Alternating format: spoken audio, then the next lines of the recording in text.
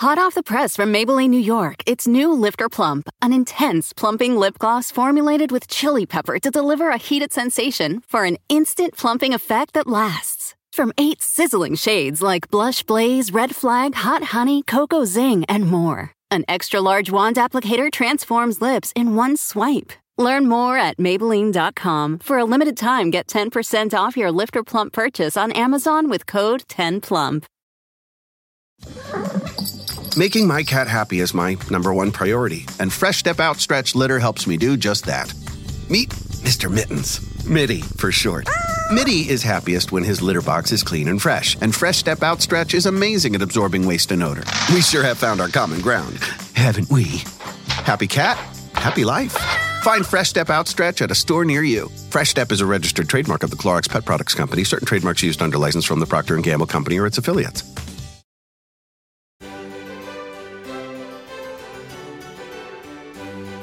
When one thinks of grand British royal pageantry, there is nothing quite like the excitement of a coronation. And it's rare we even get to see one.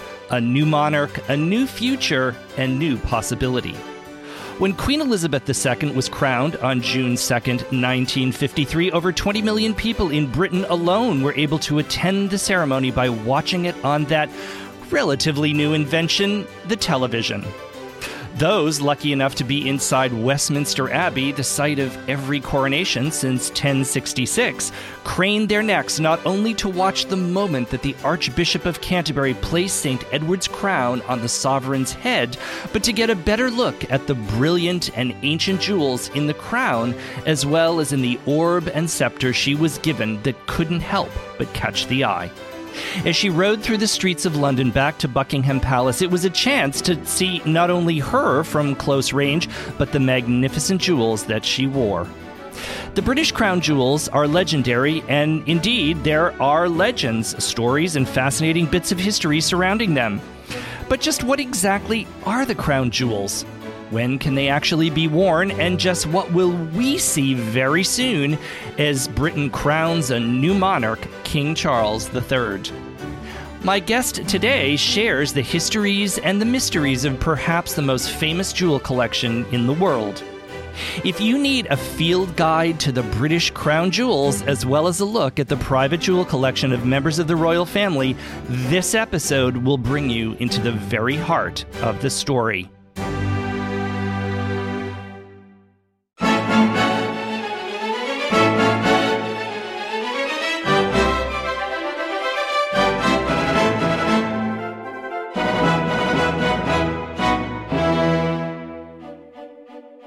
I'm Carl Raymond, the host of the Gilded Gentleman History Podcast, where we delve into worlds light and dark of America's Gilded Age, France's Belle Epoque, and England's late Victorian and Edwardian eras.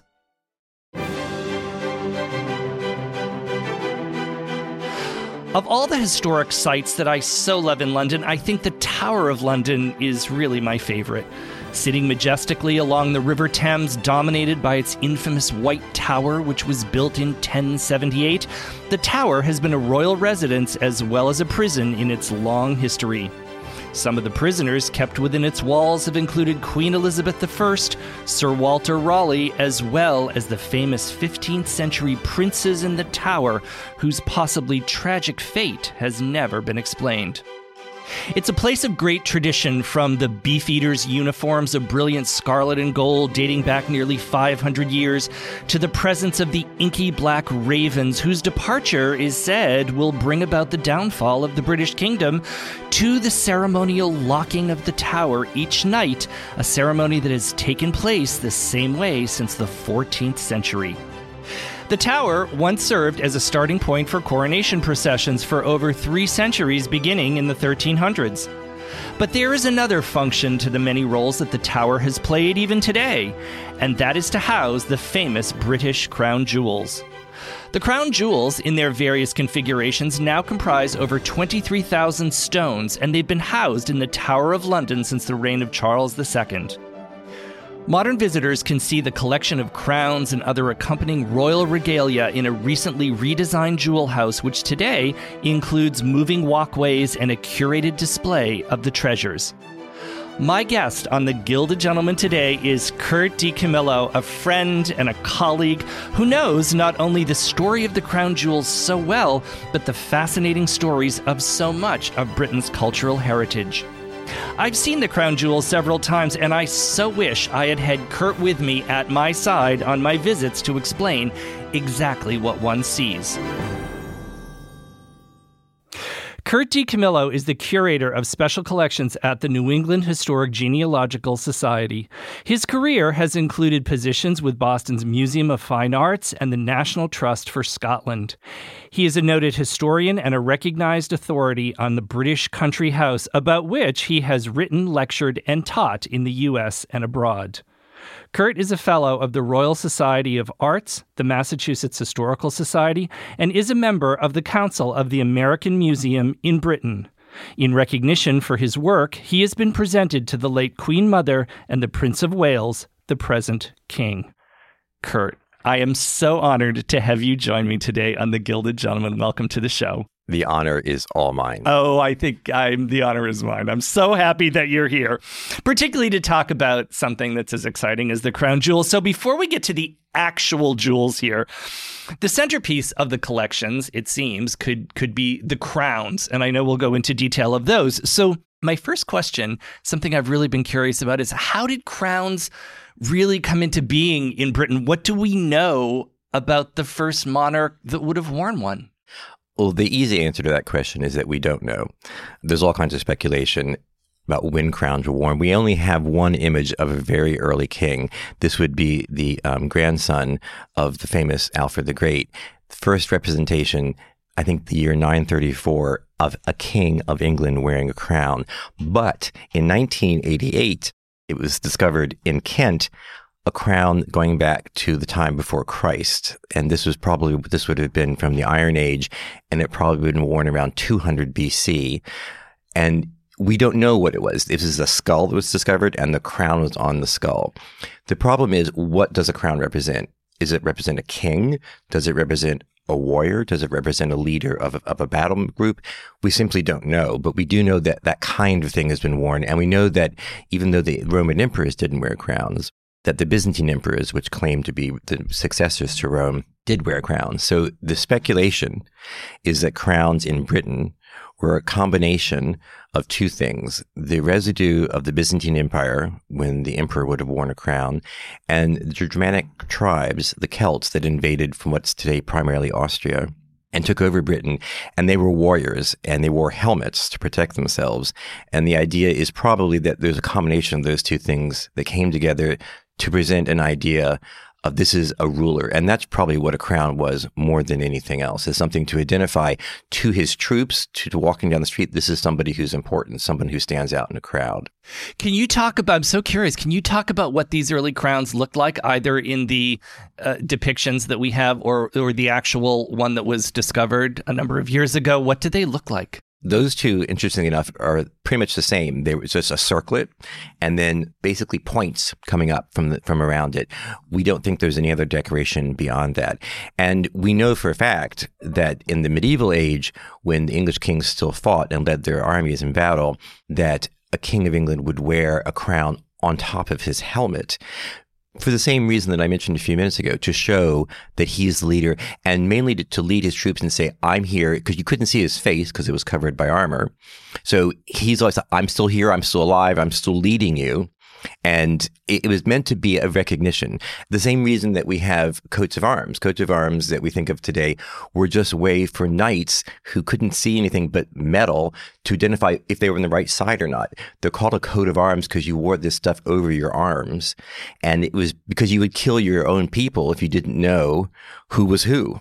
So there's really a very practical reason for some of this, it sounds like. Like most things, there's a practical reason that starts out from it.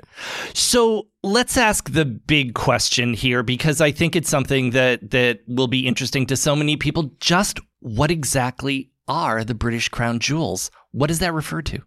Well, that's a moving target or a question, because technically it refers to only the things that the monarch would have held, like a scepter, or worn.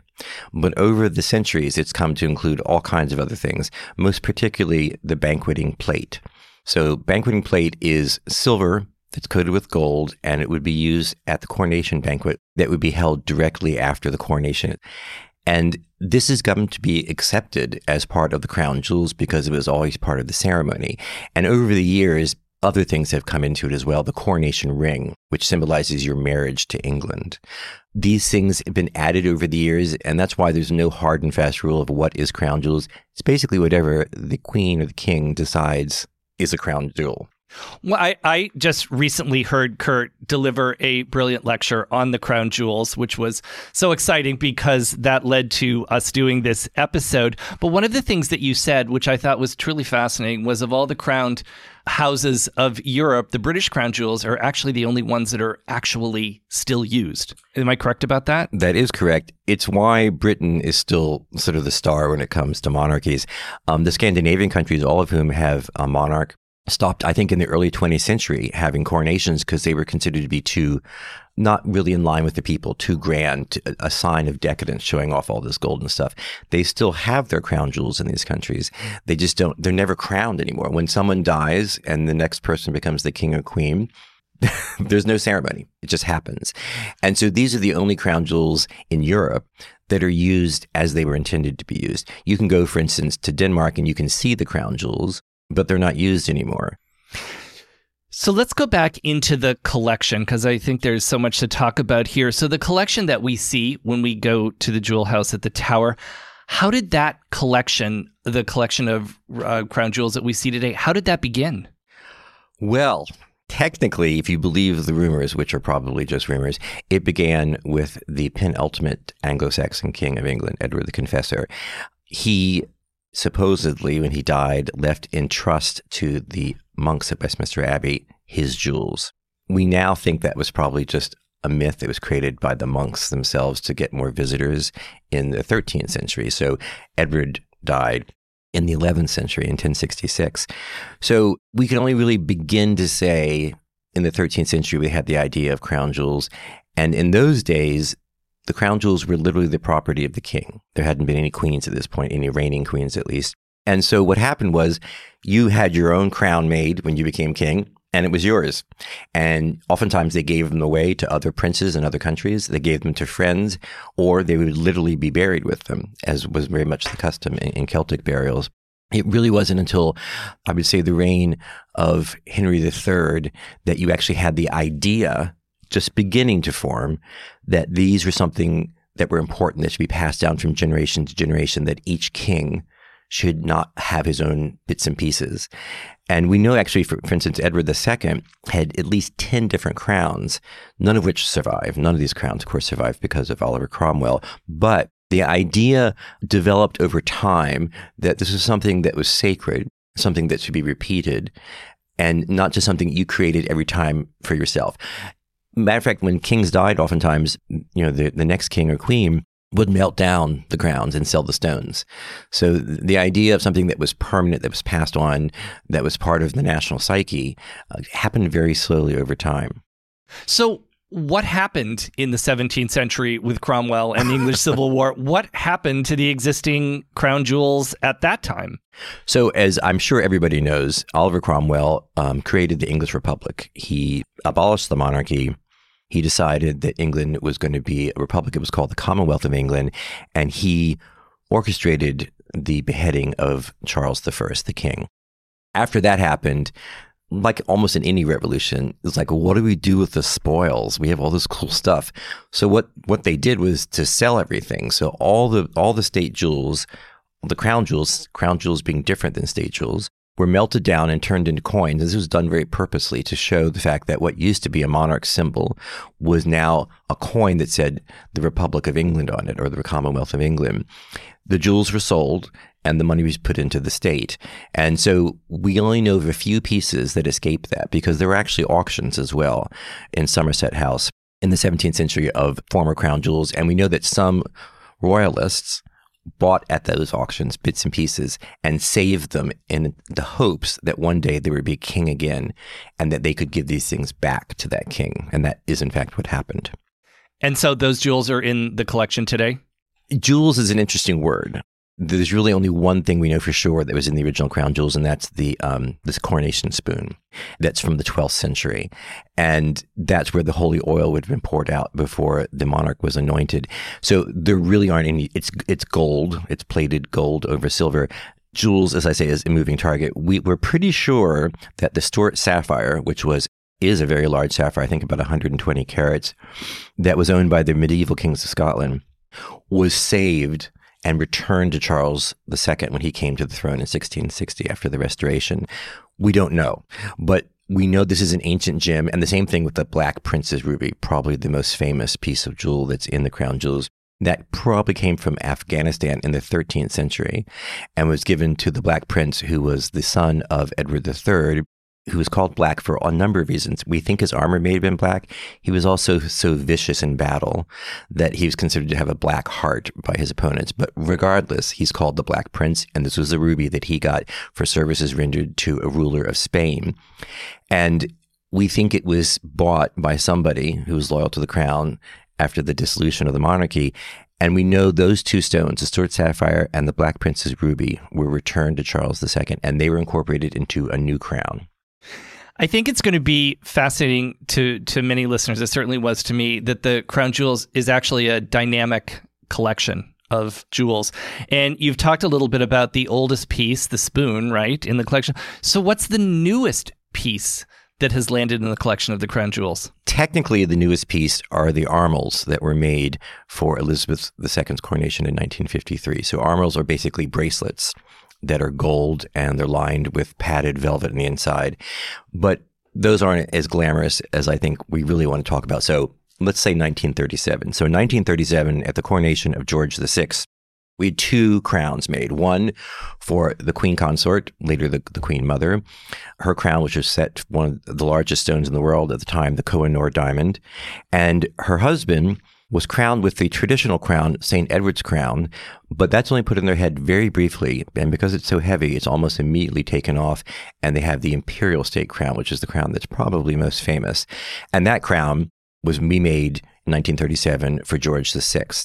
And so I would say the newest things that are really blingy are those two crowns, the imperial state crown of George VI and the crown made for Queen Elizabeth, the Queen Mother. Let's talk about those two crowns. The one that is actually placed on the sovereign's head at the moment of, I guess, official coronation, right, is St. Edward's crown. What's the story of that crown? That was made in 1661 for Charles II. Charles II had been told by the monks of Westminster Abbey, who knew his father and knew the crown jewels that had been melted down, that the original St. Edward's crown, named after Edward the Confessor, was very simple. Mainly gold with maybe 2 or 3 gems on it. And that was the traditional, very medieval, which to say not very fancy crown. And Charles II, who loved bling, said, oh no, I'm not having one of those. I want something really big. And what everyone looked at that time was to France. And France had the biggest, blingiest crowns, and very much, I think, influenced by continental designs. He had this crown made that is huge and very heavy. It's solid gold. But as was the case at the time, he didn't have the money to have the crown and the stones. So they hired the stones for the day. And then the stones were taken back to the jewelers who they hired them from. And so for years, this crown, which is only used to crown sovereigns, not used for any other purpose, was sort of the most famous crown. And because Charles II made the monarchy refreshing, his father's work, I think you can say that most everything we have today starts with Charles II. And it's interesting, it's during his reign that we have the very first examples of the crown jewels being made available to the public for a fee. And what's even more interesting to me is that they had no stones in them, so it wasn't fun. So we're pretty sure that the keeper of the crown jewels, who got the money from the people who wanted to see them, started the tradition of putting in paste or artificial stones, because it's no fun to see a crown without its jewels in it. And so that's the beginning of, and not telling the people that these are artificial, because this was kept pretty much a secret that the stones were hired. They were rented for the day. When did that practice stop of the rent a diamond for a day kind of procedure? When did the stones start staying in the grounds? Rent a diamond for a day. Well, that's a complicated answer because of diamonds. So St. Edward's crown was pretty much, when it was rented, almost all colored stones. But with the Hanoverians, which is the Georges who became, in 1714, the first George became King of England, there was this obsession in Europe with diamonds. And what they did was take out the colored stones that they did have, which they did have in the imperial state crown, which is your everyday crown. Those all had colored stones, and they would rent just diamonds for the day because diamonds had much more glitter. And as I say, Europe was obsessed with diamonds. So it wasn't really until Queen Victoria's time, she was crowned in 1838, that we have, this is silly, because Victoria and Albert, who were very good with budgets and money, sat down and, as they said in the UK, did the sums and realized that the fees were huge to rent these stones. The calls went out to all over Europe to rent stones for the English coronations. And they said, you know what? We pay so much for this. Just in 2 coronation fees, we could actually buy the jewels rather than rent them out. And so that was really with Victoria. So only in the 19th century do you have the stones becoming permanent. So let's talk about the everyday crown, such as it is the imperial state crown. So once the monarch is actually crowned, that crown is taken off, correct? And then they are given the imperial state crown. When was that constructed, and how is that worn, and when is that worn? Once again, everything goes back to Charles II. There were probably all kinds of crowns in the medieval times that we don't know about, but it was Charles who really instigated what we have today, which is a system of how you wear your crowns and which crowns you have, which is mainly just 2 crowns. Crown to be coronated in, St. Edward's crown, and then an everyday crown, which was, we know from his time period, called the state crown. That crown, we're not sure what it looked like, but we know by 1714, 1715, it was falling apart. So when George I came in, as the first German king of England, he needed a new one. And we have the drawings that were made of that in 1714, 1716.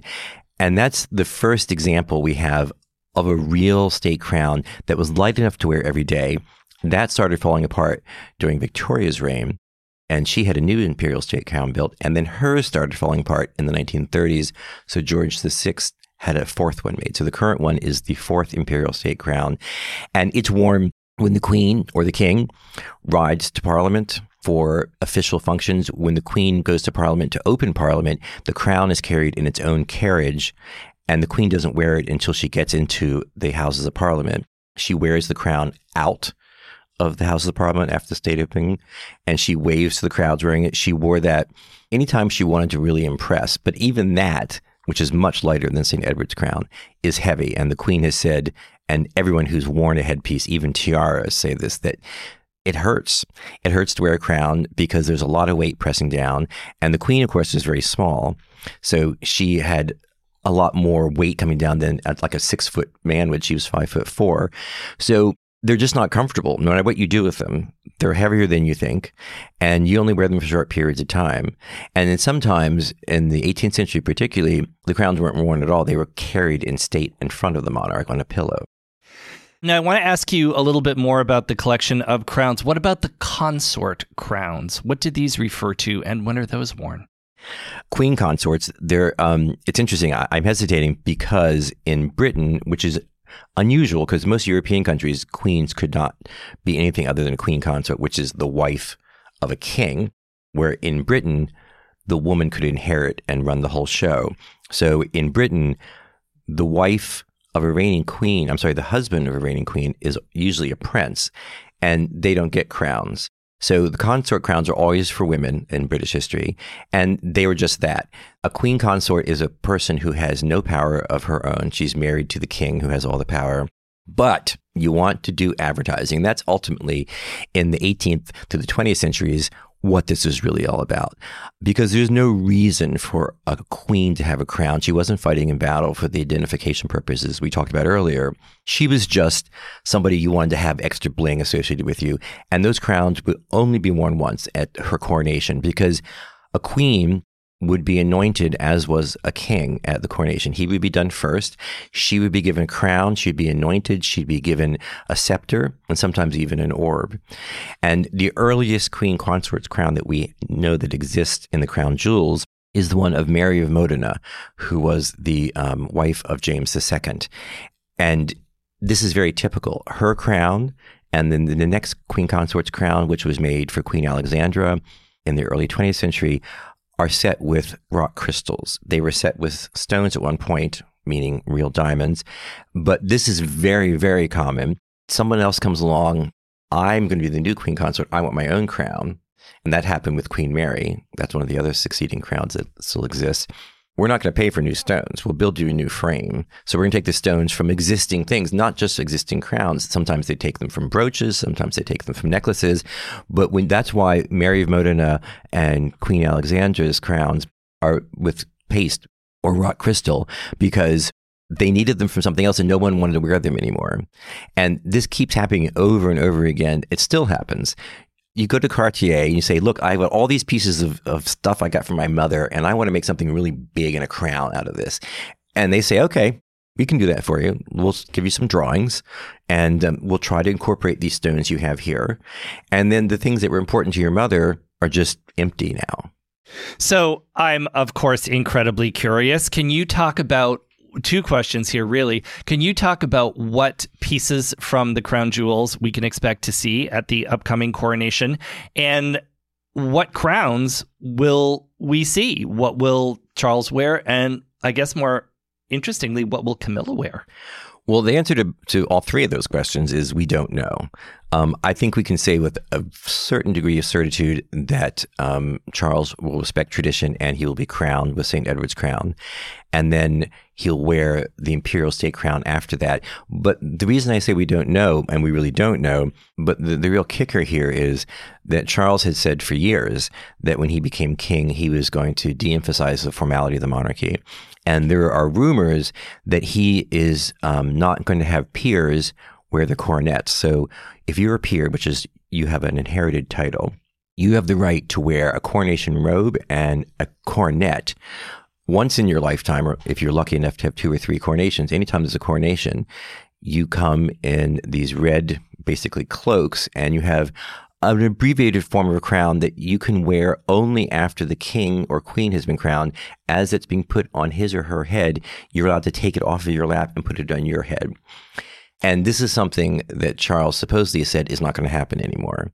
And I say this because when I was over in England last month, one of the peers of the realm said, looking at his coronet and his robe, said, I won't be able to wear these. Charles says we're not going to wear them anymore. I have not been able to find any confirmation of that, so who knows? But the whole point is that he's always said he's going to make things less formal and easier. So that could mean less bling. The other thing is we also have the question of Camilla as not just any queen consort, because of the checkered background of her coming into his life as his wife. There may be a reason not to anoint her or crown her because it might be too much for the British public to take.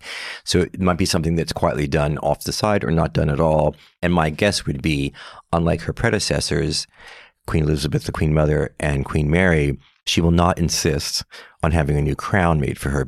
So it's anybody's guess what will happen with Camilla. I think Charles is very sensitive to her perception. So there might be a modified version of a coronation for her. It might be full blown. We really won't know. These things are kept secret by design by the royal family. So you're just going to have to come back a couple of weeks after the coronation, and we'll do a follow-up to discuss all of this. So of all of the crowns in the collection, and I realize they've all been made at various times in history, of course, are there specific elements in the design that they actually do have in common? Well, I mentioned coronets as something that a peer wears, and they look like a crown, but they don't have arches. So that's something that I would say is very much a European tradition, and something that Charles took advantage of.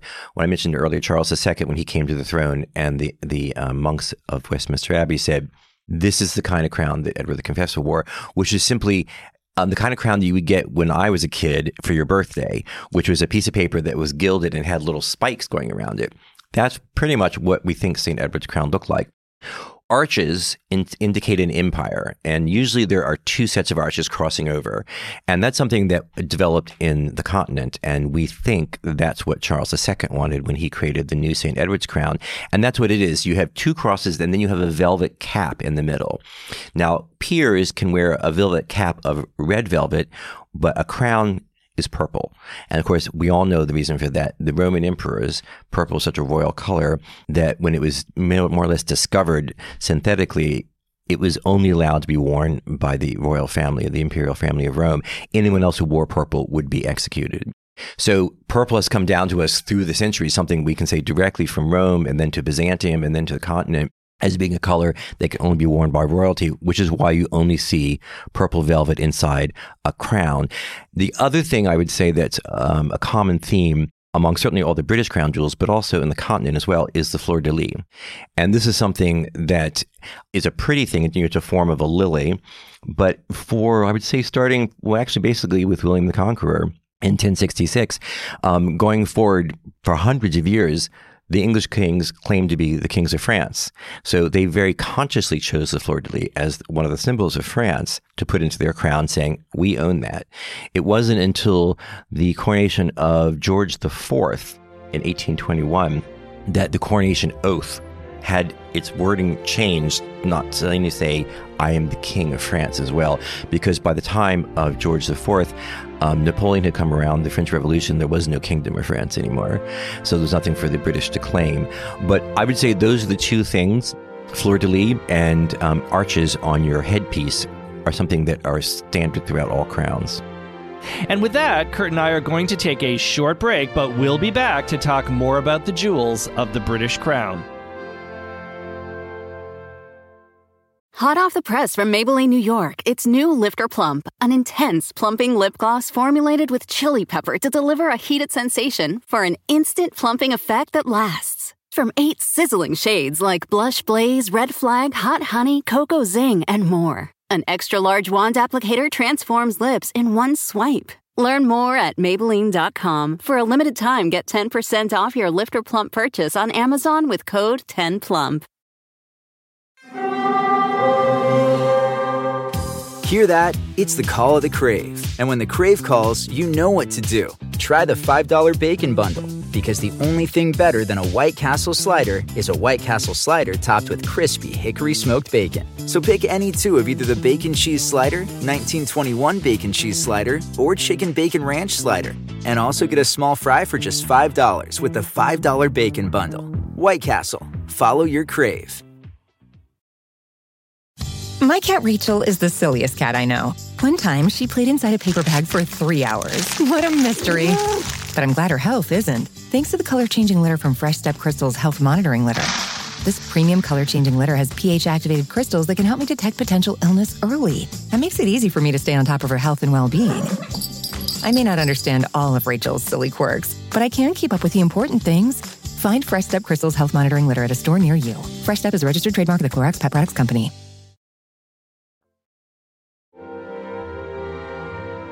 And we're back. I'm Carl Raymond, host of the Gilded Gentleman History Podcast, and I'm with Kurt DiCamillo today, and we are preparing for the coronation by taking a look at the British crown jewels. Now, I'm curious to talk about some of the other pieces in the collection of crown jewels that are not crowns before we get into actual jewels. Things like the orb, the scepter. You mentioned the spoon a few minutes ago. Can you talk about some of these when they came into the collection and what they refer to, what they mean? Well, once again, with the exception of the spoon, everything that we're going to talk about was made for Charles II in the 1660s. And there's an awful lot of stuff. If you want to really use the broadest term for the crown jewels, we're talking about crowns and scepters. And a scepter, of course, is a sign, something that was carried forward from the Roman Empire, a sign of ruling you would hold in your hand. An orb is something that's supposed to symbolize Christ's sovereignty over the world because it's a gold ball that's held in the sovereign's hand, and it's topped by a cross, the cross of Jesus.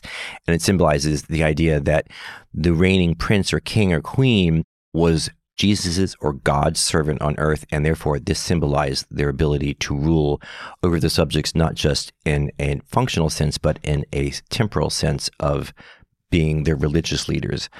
Then you have the maces, you have spurs, you have trumpets, you have coronation spoons, you have the ampulla, you have rings, you have bracelets, you have the banqueting plate. All of these things are collectively called the crown jewels today. And in medieval times, which most of these things started, they had a functional purpose. When a sword was affixed to the waist of the king or queen, it was to symbolize the fact that he or she was the protector of his people. When they were actually given the orb, it was the same thing, like you're the protector of the religion of these people. And the spurs, they're golden spurs, they were attached during the ceremony to their feet.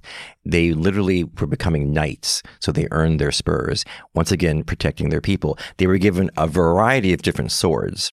One sword, which is the idea that you protected your people from any kind of invasion from another country. And then you had a sword that was relegated to the idea of God, and you were protecting your people in God's name. So, for instance, it's astonishing. There's the sword of offering, the sword of temporal justice, the sword of mercy, the sword of state, and the sword of spiritual justice. These are all separate swords that had separate meanings that were used in the coronation ceremony. Are any of them used today? I don't know. I mean, once again, I don't know what Charles is going to do. I'm going to say probably not. Most likely there'll be one sword that will be used, and it will probably be carried in to the coronation ceremony by a peer before Charles arrives. These swords, some of them are astonishing. The one that was made for George IV has a gold case. It's encrusted with gems. It's fantastic. George was probably the blingiest of all kings. And it's astonishing. It's one of the biggest stars actually in the Tower of London because it's not something people expect. And I would suspect that sword, because it is so blingy, they'll probably choose just one sword to try to simplify the service. Now, I want to get back to the actual jewels. You've talked about a couple of them. You talked about the story of the Black Prince's ruby, also the Stuart sapphire, but there are more. There's St. Edward's sapphire, if I'm correct, and also the Koh-i-Noor. Can you talk about all of these stones? Well, let's start with the Koh-i-Noor. So the Koh-i-Noor was basically stolen by the British when they ruled India. But of course, it had been stolen by previous reigns of different monarchs over the years. It's a big subject of controversy now with the coming coronation of Charles III. There have been requests from India that the British government return the stone to the Indian government. The problem, of course, is that like most of these famous stones, the Indians had them and they sold them from somebody else, who sold them from somebody else, who sold them from somebody else. So the problem for the British government in repatriating, if they were so inclined, things like this, is who gets it? Because everyone took it from somebody else. Koh-i-Noor, when it was discovered, was the largest diamond in the world, and that was probably in the 18th century. And it's important to say that for about 5,000 years to the discovery of diamonds, they were only known to exist in India. It wasn't until 1725, when diamonds were discovered in Brazil, that there was another place you could get diamonds from. So India was the source of the most incredible diamonds in the world. And therefore, it's not surprising you would find the Koh-i-Noor, which means something like the brightness of light in ancient Indian languages. And it was taken and back given to Queen Victoria when she was made the Empress of India in 1877. And she didn't like it. It was 186 carats cut. And this is something that's talked about a lot in gemological circles. She didn't like it because it was big, but it didn't sparkle. And it was put on view at the Great Exhibition in London in 1851, and it underawed the people because it was like a big blob. So she had it recut, and it lost 80 carats. It's about, I think, 106 carats today, but it made it sparkle. And she had it mounted into a brooch. And this is a perfect example. If you follow the Koh-i-Noor, it's had all kinds of uses within the British crown jewels, ending up in the crowns of the consorts, because they're like, I want that in my crown. And so Koh-i-Noor, I think, is a very interesting case study, and I wouldn't be surprised if eventually it does leave the British crown jewels because of its checkered history. The other ones you mentioned have no problem with ownership or with their provenance. And I'll start first with what is believed to be the oldest gem in the crown jewels, which is St. Edward's sapphire. We think that it was probably made in the 11th or 10th century that it was originally discovered and cut.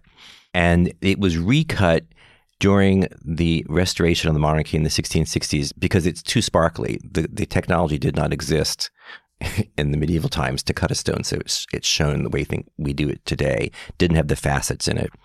So we think once again that somebody probably bought it at the auction of the crown jewels after the execution of Charles I and saved it and gave it back to Charles II when he was put on the throne, and he had it recut. And what's really cool to me about this is that we know from the historical record that this was a stone that was in the ring worn by Edward the Confessor. And it was taken probably by the monks of Westminster Abbey 150, 200 years after he died, when they opened his tomb and took the stuff out that he was buried with. And the most famous piece of medieval English painted art is this amazing thing called the Wilton Diptych that's in the National Gallery in London. And it shows the king at the time, Richard II. It's very famous. I'm sure when you see it, you'll recognize, oh, that. Richard II's been talking to the angels in heaven, and he has next to him 3 saints that he says were his patron saints. And one of them is Edward the Confessor. And in this image, which is made, I think, in 1399, he's wearing very distinctively this sapphire ring. And it was Queen Victoria who decided, instead of just having it in a ring, which is, we think, how Charles II wore it, or in a necklace, that she was going to mount it in her new imperial state crown. And so that's where it is today. It's actually in the cross. It's in the middle of the cross that's on top of the crown. And it's been there ever since. I think the coolest thing about it is simply that it's so old. I mean, it could even be older than the 10th century, because we know that these places, once again, Afghanistan most likely is where it was mined. They've been doing gems there since the 1st century. So we've said a couple of times that the crown jewels have resided at the Tower of London since the time of Charles II. I'm so curious, has anyone ever tried to steal them? Have they ever been stolen? Yes. Well, once they've been stolen and once they were attempted to be stolen. And the time they were stolen was in 1303. When they were still kept at Westminster Abbey, and they actually were stolen. The only thing that wasn't stolen were the crown jewels, and it's important to stop here and to reiterate again the difference between crown jewels, which are only used for coronations, and state jewelry, which is worn for everyday use. They were kept in different rooms at Westminster Abbey, and the thieves only broke into the room that had the state jewels, which was probably smart because there are many more state jewels, much more gold than there would have been in the one that had the crown jewels, which is really just probably a crown and maybe a scepter and an orb. So those were stolen. They were almost none of them recovered. And it was because of that theft that in the 14th century, the decision was taken to take the jewels away from Westminster Abbey and take them to the Tower of London, which was considered to be much safer. And they were moved into the basement of the White Tower, which is the most prolific, the most famous of all the buildings in the Tower of London. And I love this. They were put in a room that had walls that were 16 feet thick, and it took 49 keys to get into the room where they were kept. And the real famous attempt, and I say this is the attempt as opposed to the one we just talked about, which was actually successful, was in 1671 when Colonel Thomas Blood broke in, stole the crown. His accomplice tried to saw the scepter in half, put the crown on his head and ran, and he was caught. And it was after that that they were moved into their specially built room, which has happened probably 5 or 6 times since then, getting increasingly stronger, which is called the Jewel Tower. And I think now you can say the security is so tight, you would never even consider that because they're also under the ground. Now, I want to make a quick stop with Queen Victoria. You've mentioned her several times, but I want to talk a little bit about her. What jewels of hers can we still see in the collection today? Well, there's only one thing I can say for absolute certainty that's hers, and that's the little miniature crown that was made for her. It's important to remember that after the death of her husband, Prince Albert, in 1861, she was never the same again. She was in mourning for the rest of her life, which was over 40 years. And as a widow who was in perpetual mourning, she would only wear 2 colors, white and black. All the crowns had colored stones in them, so she refused to wear them. And this was a problem for the court because they thought the queen needed to look like a queen. So they eventually came up with the idea of making a small little crown entirely of diamonds and white metal that she could wear on a little pillow on her head. The pillow was attached to her hair. And that became sort of her signature. And that's in the Tower of London and the crown jewels. And it's important to mention as well the difference between personal ownership and state ownership.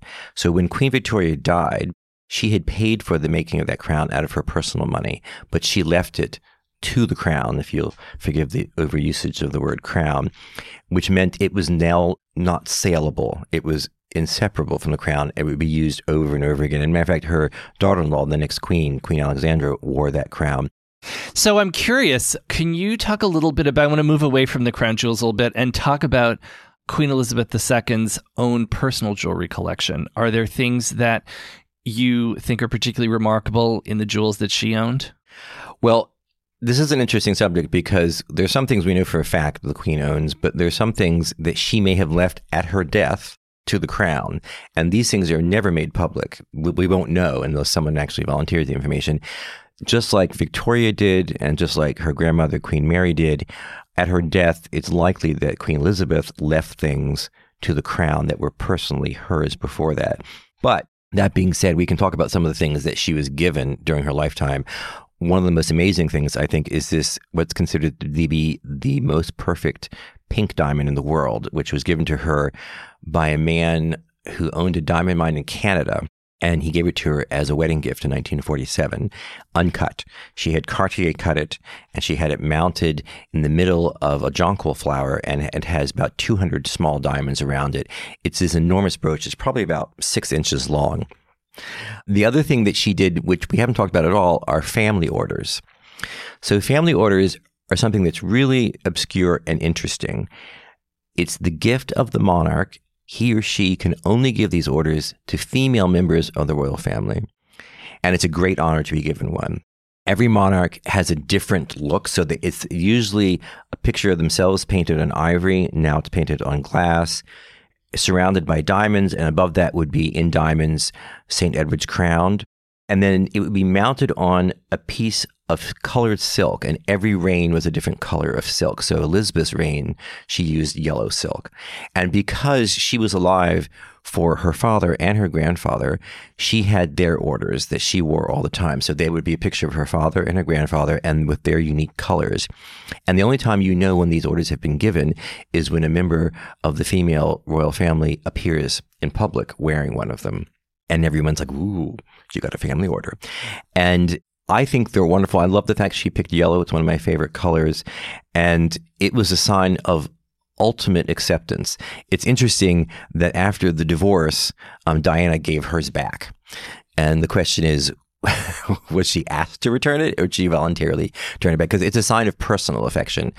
And I think that's important to remember as well, because we talk about all these things, these honors that are given over the years by the Queen twice a year in honor of her birthday and on New Year's Day. And those are things that are basically she's told to do by the government. These things, like a family order, are things that are her personal choice. That's entirely within her gift, as they would say in the UK, and it shows who she really likes. Are there any particular pieces that Kate and or Camilla wear today that you would like to talk about, that you think we should be on the lookout for? There are so many tiaras, and there really are, and probably most of them are continuing to be owned by the royal family personally and not by the state, that it's hard to know.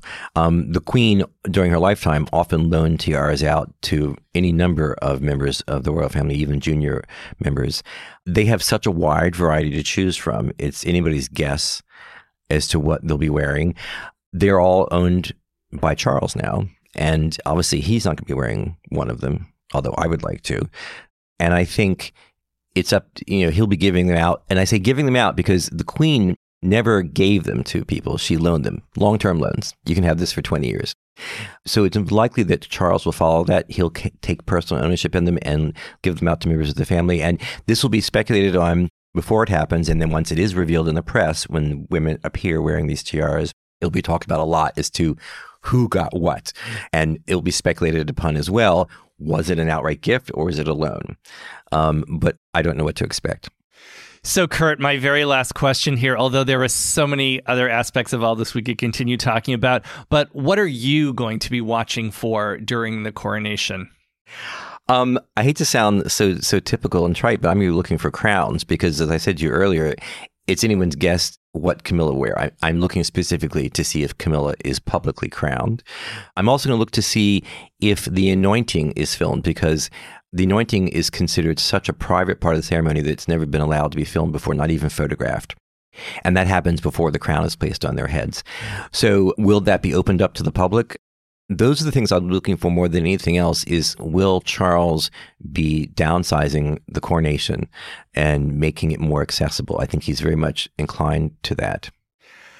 Kurt. You have certainly given us some new eyes with which to watch the upcoming coronation, or even when we visit the Jewel House at the Tower of London. Once again, gosh, I wish I had had you with me when I was there. I know listeners will want to follow you and all of your talks and lectures, as well as your tours, the wonderful tours that you do to the UK and Europe. So my listeners, you can sign up for Kurt's newsletter at thedcamillo.com. And all that information will be on the Gilded Gentleman website as well. Kurt is a specialist in the English country house and has amassed a truly extraordinary database on British country houses and estates that you can browse for some really fascinating information.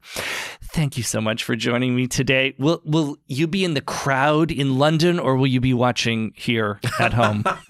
You couldn't get me close to that crowd because I'm not a fan of crowds. I'll be getting up early to watch it on TV.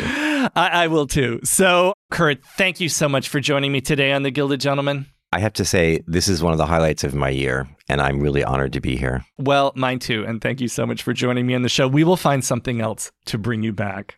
We can talk about British country houses and British history till the cows come home. I love it. Well, we look forward to that. And my listeners, make sure that you look forward to that too. And to my listeners, thank you so much for joining me for another episode of the Gilded Gentleman History Podcast.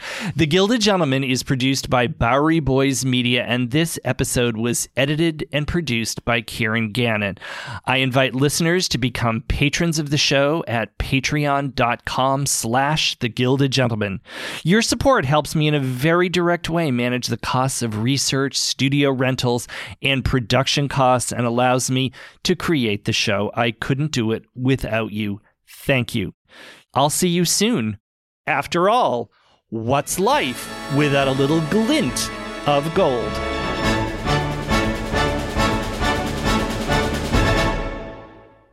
Hot off the press from Maybelline, New York, it's new Lifter Plump, an intense plumping lip gloss formulated with chili pepper to deliver a heated sensation for an instant plumping effect that lasts. From 8 sizzling shades like Blush Blaze, Red Flag, Hot Honey, Cocoa Zing, and more. An extra-large wand applicator transforms lips in one swipe. Learn more at Maybelline.com. For a limited time, get 10% off your Lifter Plump purchase on Amazon with code 10PLUMP.